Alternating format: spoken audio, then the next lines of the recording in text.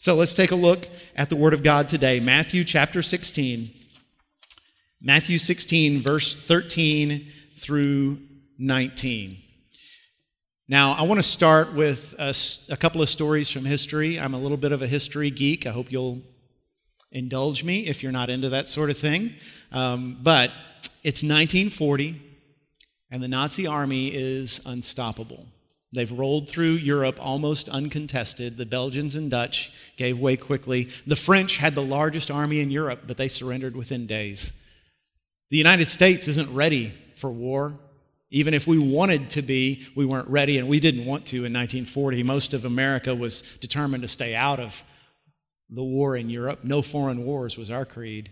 So there was nothing between the Nazis and complete domination of the Northern Hemisphere except the tiny island of Great Britain and their indomitable leader, Winston Churchill.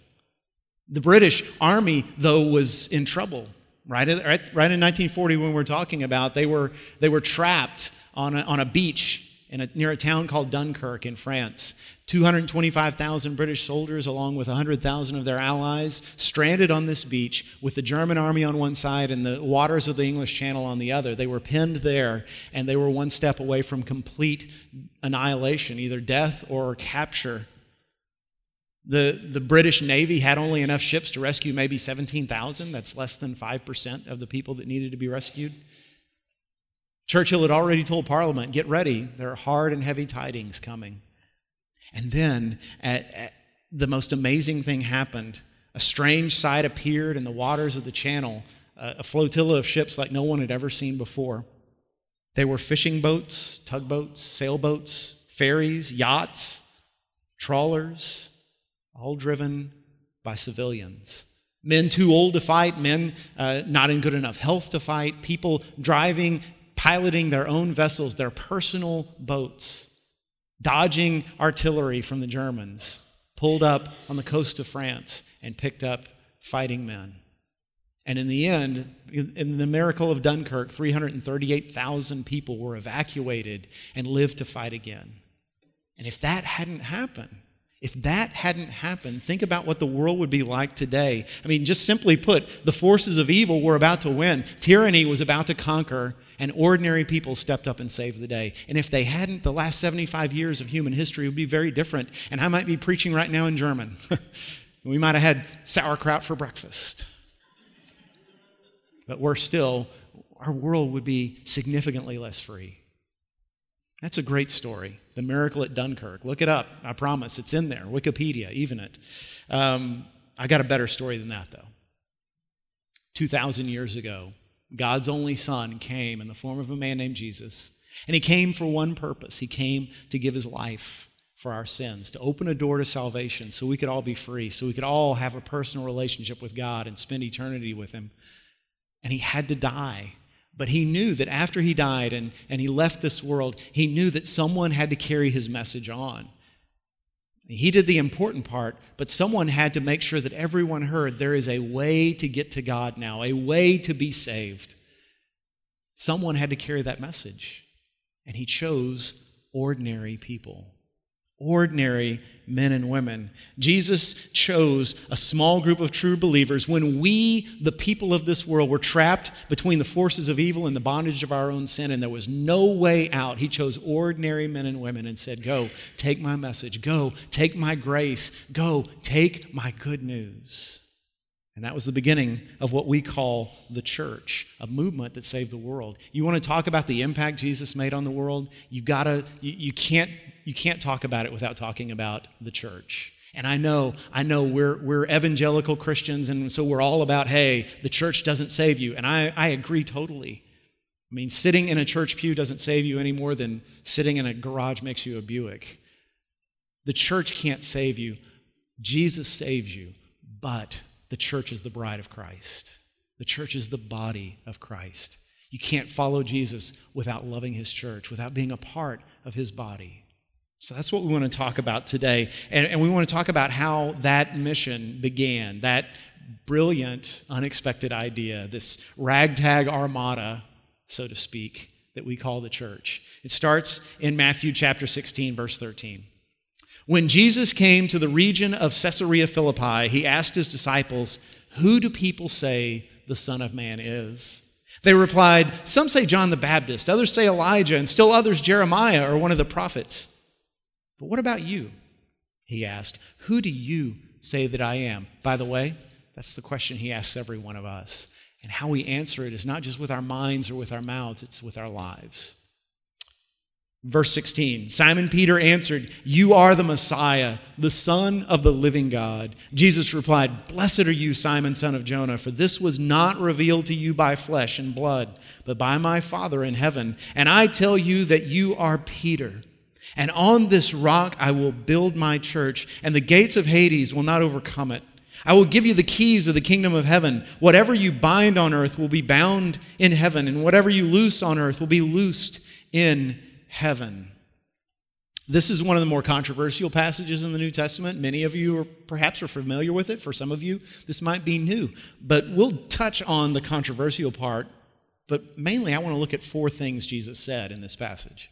4 phrases. And let's just talk about what he was really saying. First of all, when he says, "upon this rock," what is he talking about? Upon this rock, he was talking to a man named Simon, the son of Jonah, one of Jesus' first disciples, a fisherman. But when Jesus met him, he walked up and gave him a nickname. That's a little unusual way to meet somebody. You walk up and say, "Hey, I'm going to call you Tiny. I'm going to call you Slim. I'm going to call you Lefty." Jesus walks up and says, "Your name will be Peter." And that's Petros. That's the word rock. Cephas, Kepha in Aramaic, the language Jesus spoke. You're going to be rock. You're moody and unstable and way out of control, but you're going to be my foundation, my stone upon which I'll build things. And that's what he's saying here. I'm going to build my church on you. Now, what does he mean when he says, "I will build my church"? The interesting thing about Jesus saying "my church" is when Jesus spoke those words, there was no such thing as the church. There were synagogues where Jewish people gathered in local areas and shared the word of God and prayed together. But there wasn't a Christian church yet. Jesus had disciples who followed him around, but nowhere else in the Gospels is that group called a church. Jesus used a word, actually Matthew used the word ekklesia. It's a Greek word, ekklesia, that's translated church here. And it literally means gathering or community or assembly. If you would have been in the Greek world in that time, anytime you saw a group of people gather together for a common purpose, you would have said, "Oh, that's an ekklesia." Jesus took that word and he gave it to his people.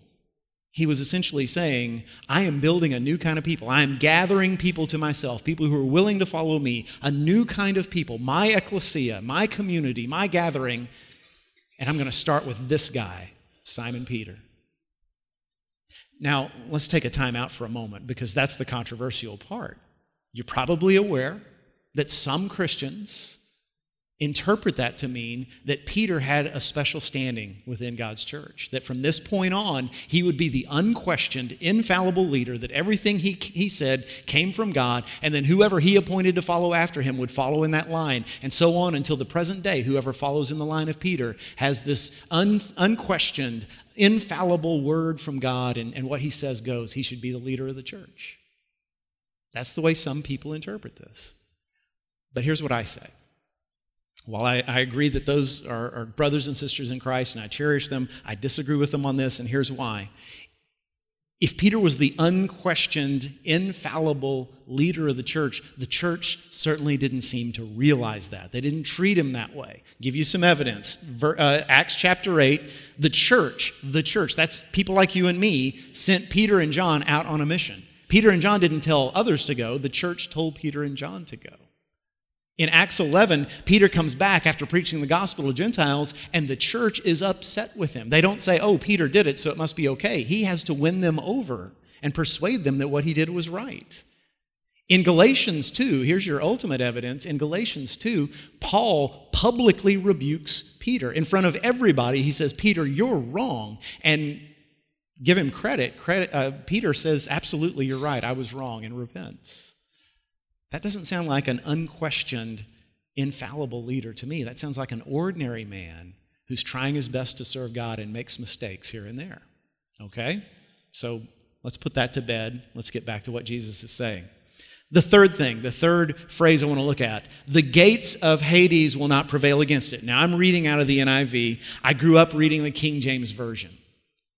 And that reads, the gates of hell will not prevail against it. That's how I always hear this in my head, how some of you do as well. And so growing up, hearing, I will build my church upon this rock and the gates of hell will not prevail against it, what I thought Jesus was saying was, my people are going to be so strong that even Satan himself won't be able to stop them. All the forces of evil banded against the people of God won't be able to stop them. The problem with that interpretation, two things actually. Number one, it assumes that hell is the headquarters of the devil. You know, sort of like Moscow was the headquarters of communism back in the days of the Cold War. But the problem with that is, the Bible is very clear. The devil doesn't live in hell on a little fiery throne with his pitchfork and his horns. Hell is a place, according to Revelation, where the devil will go someday, very much against his will. But it's not his headquarters, it's his final destination. Second problem with that idea is Jesus, when he says Hades or hell, he uses a Greek word, Hades. Now, everywhere else in Scripture, when Jesus is talking about the place we know of as hell, the place where we are destined to go apart from God's grace, he uses a Greek word, Gehenna, which has an interesting story to it as well. But that's the word he uses, Gehenna. The word Hades refers to death or the realm of the dead. So I think what Jesus is saying is, my church is never going to die. The world can throw whatever they want to at my church. Persecution, ridicule, obstacles of all kinds, and my church will overcome every one. My church will never end. Fourth thing I want to look at is keys to the kingdom. He says, I am giving you the keys to the kingdom. And whatever you bind on earth will be bound in heaven. Whatever you loose on earth will be loosed in heaven. What is he talking about there? I believe he's talking about the gospel. He's talking about the good news. What he's saying is, when I get done with what I'm here to do, you're going to have a story so incredible, the greatest story anybody's ever heard, that every person you tell will be changed by it. They'll either reject me completely or they'll turn to me. And if they turn to me because of that story, their lives will be transformed. And people who are addicted will be broken. Their addictions will be broken. Their families will be reunited. Their old habits that have been destroying them and others will be totally renounced. They will be transformed, and they'll spend eternity with God, all because of the story you're going to have after I'm gone. The good news of how we can know God personally. That's the keys to the kingdom. Because when you tell that story, what happens on earth changes heaven. It's amazing. So this was the beginning of the greatest movement that's ever happened. And here's the interesting thing. After Jesus says this amazing thing to Peter, can you imagine? The Son of God himself says, you're my rock, and I'm going to start my work with you. You're the point man. Everybody else is going to be added on after you. You're the first guy in. You would think that Peter's life was changed from then on, and he would never again make another mistake. You know, a guy who walked around with his foot in his mouth like a 2-year-old with a pacifier, he would have been completely different. But you'd be wrong. If you go on and read the rest of the chapter, you see that the very next thing that happens, the very next day, 24 hours hadn't even passed, and Peter has offended Jesus so deeply, Jesus looks at him and says, get behind me, Satan. And he's not saying that ironically. He's not laughing inside. He is angry at Peter. Peter has hurt him deeply. Just that quickly. And if you and I were standing there, or if we were one of the other disciples, we probably would have said, hey, Jesus, you want to rethink that whole upon this rock thing? You know, maybe look at me instead. It doesn't get better for Peter, by the way. The night before Jesus died, he's in the Garden of Gethsemane praying for his life, literally. He's asking his best friends to pray with him, and Peter falls asleep. And then promptly wakes up when they come to arrest Jesus and runs away after cutting off a guy's ear. Good job, Peter. He has another chance, though. He has a chance to redeem himself. He's confronted 3 different times by people who say, weren't you with him? And each time he says, no, I don't even know the man. And finally runs away, terrified, anguished, filled with tears and regret. And I ask you this question. Put yourself in that story. Imagine you're a bystander. You're not a Christian. You're not a skeptic. You're just an ordinary citizen of Jerusalem who's been following all these events, and you walk down to the Hill of the Skull, and you see Jesus of Nazareth hanging on a cross, dying slowly. You see none of his followers there, just a few of the women who were closest to him. That's it. Everybody else fled for the hills. And if someone would have asked you right then, how much time do you give the movement Jesus started? How long do you think these people will stick together? How long do you think they'll keep saying he was Messiah? You would have said they'll be done in a month. On the other hand, here's Rome, the Roman Empire, most powerful empire in human history at that time, with incredible technology, military might, sophisticated leadership, laws, thinking, the whole ball of wax. You would have said, Rome's going to last forever. The movement of Jesus is going to be done in a couple of weeks. And you would have been wrong. Because today, Rome is ancient history, literally. And the movement Jesus started is the largest, most influential movement in human history. It's amazing to think about. But we have to be honest, don't we? The church today is not necessarily seen in a great light in this country and many others. You talk to an ordinary unbeliever today about, you try to strike up a spiritual conversation, and many of them will jump immediately to some of our biggest stains. They'll talk about the Crusades and all the blood that was spilled in the name of religion all throughout the Middle Ages. They'll talk about the Inquisition and the many other attempts to enforce religious truth on people who were unwilling. They'll talk about how in this country, churches in the South, some of my own grandparents supported segregation and pretended the Bible actually backed them up on it. And further back, generations before that supported slavery. They'll talk about the coddling of abusive priests and other scandals that crop up all over this country in churches just like ours. And what we can say to that is, number one, that's proof that churches are full of sinful people. It's not proof that Jesus isn't real. It's just proof they can't live up. We can't live up to his teachings. That's why we need grace.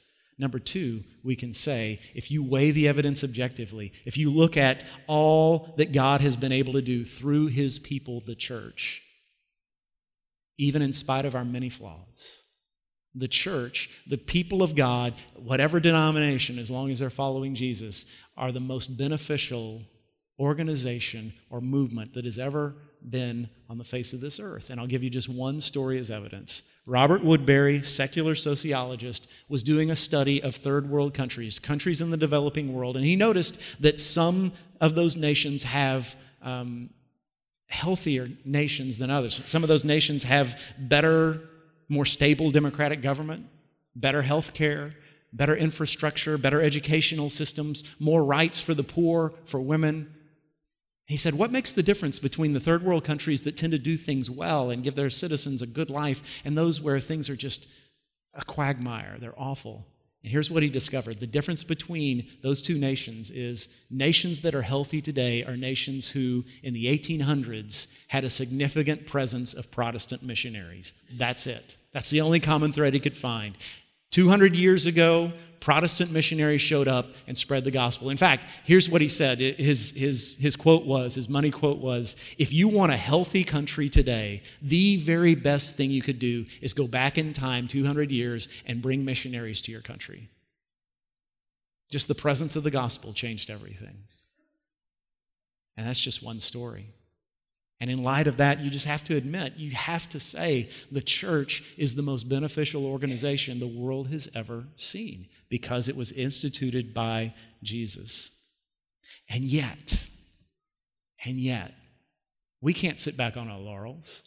When I was in seminary, one of my professors asked a question that's haunted me ever since. He said, if the church that you attend now folded this Sunday was their last day, they closed the doors and they were done for good. And on that same day, all the garbage men in town went on strike. Who would the people of your city miss more? Let that sink in for a moment. While the garbage bags are piling up and nobody's there to carry it off, would they miss us or would they miss the garbage men? Here at First Baptist, we have a vision for the future of this church that I'm excited about, that makes me excited to come to work every day. This is a great church. It's been here 125 years. God's done amazing things here. This church has built some incredible programs, but guess what? When the world was dying and destined to spend eternity apart from God, desperately in need of salvation, God didn't send a church program. He sent a person. God never died for programs. God sent his son to die for people. God doesn't love programs. God loves people. Here's what I mean by that. We're calling on God to renovate the heart of this church so that we become a church that doesn't produce great programs. We produce great people. And what that looks like, I believe, is someday every member of this church is going to be able to say, here's my mission field. It's my workplace. It's my family. It's my neighborhood, my little cul-de-sac I live on, my social circle, my kids' friends, my softball team that I play on, or my kids that come to me for piano lessons. It's who God has brought into my life. I am the missionary to that group. Every single one of us will be able to identify our mission field, and we'll be telling them the story as God gives us opportunity. We'll be telling them the story, and the keys of the kingdom will be on our side. And what we saw this morning with 3 of our teenagers standing up there saying, this is the best day of my life, I'm publicly identifying myself with Christ, we'll see that every Sunday. And not just with teenagers, and not just with little ones, but with people in their middle years and people in their later years. And we'll see husbands coming back home, and we'll see people walking away from the habits that have destroyed them, and we'll see transformation on a regular basis. That's the vision of this church. That's what can happen if we let God renovate our hearts so that church isn't about us, and it isn't about our preferences, and it isn't about giving us what we need. It's about us being equipped to be missionaries in our community, disciple makers who produce great people. I don't know how you feel about that, but I'm excited. I get excited about the future of this church. I'll be honest, I'd be excited anyway because I enjoy doing what I do and y'all pay me to do it, and that's fantastic. But I would much rather see what God does with us as we let him renovate our hearts and turn our hearts outward and our eyes beyond these stained glass windows to the people all around us, the people he has brought into our lives providentially, so we can bring them this good news. So let me leave you with these 4 questions, actually 3 questions. Number 1, am I doing my part? These are questions you need to ask yourself. Write them down if you need to, meditate on them this week. Am I doing my part? If every person here was as committed as I am, what kind of church would we be?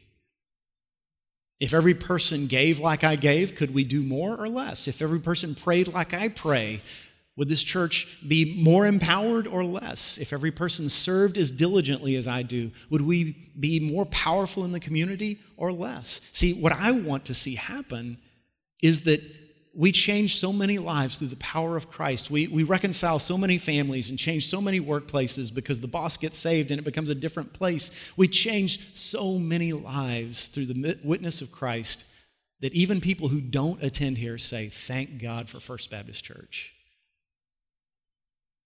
Are you doing your part? Second question. Am I praying for God's power to renovate our hearts, to make us a people-transforming, disciple-making church? Am I praying for God's power to renovate our hearts? God can do that. I can't. God needs to renovate my heart as well as yours. Are you praying for that renovation daily? Third question. Am I praying for God's revival for all the churches of our city and nation? I will gladly tell you, we are not the only church that matters. There are dozens of other churches right here in this city, in this county. There are thousands in this country. And we differ with other churches on various issues, but if they're preaching the name of Jesus Christ, they're our brothers and sisters, and we need to pray for God to do a work in them, just like we're praying for him to do a work in us, because the world needs the gospel, and God chooses to use his people, the church, his ragtag armada, to rescue the perishing, to evacuate those who are lost and would otherwise die. Are you praying for that revival daily? The exciting thing is Because I know some of us are sitting here saying, that all sounds wonderful, and I'm sure there are people in this church who are game for that sort of vision and have the equipment, the personal morality and the character and the outgoing nature, but I'm just not one of them, Jeff. I'm just not one of them. I'm not that good, and I'm not that useful. You need to remember, and if you read the Gospels, you'll see, the people Jesus chose, they weren't the smartest, they weren't the most eloquent, they weren't the most moral. They were ordinary people. And all the time he was alive, they screwed up left and right. They were cowardly, they were clueless. But all of a sudden, the book of Acts begins, Jesus has gone off the scene, and the book of Acts begins, and somehow they're completely different. These people who were terrified of the Sanhedrin, the council that crucified Jesus, all of a sudden they're standing in front of the Sanhedrin saying, beat us if you want to, kill us if you want to. We're still going to keep on preaching. They were eloquent, they were powerful, they healed people with a touch of a hand. They preached sermons, unprepared sermons, and thousands walked the aisle and got saved. They turned the world upside down. And the only thing that changed between the first part of the story and the second is that the Son of God died for them.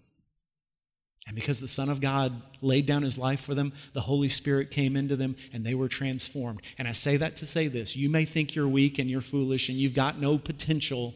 God can change you and make you exactly who he needs you to be to accomplish what he created you to accomplish. And through you, that same power can change everyone you know. All you need to do is say yes to him.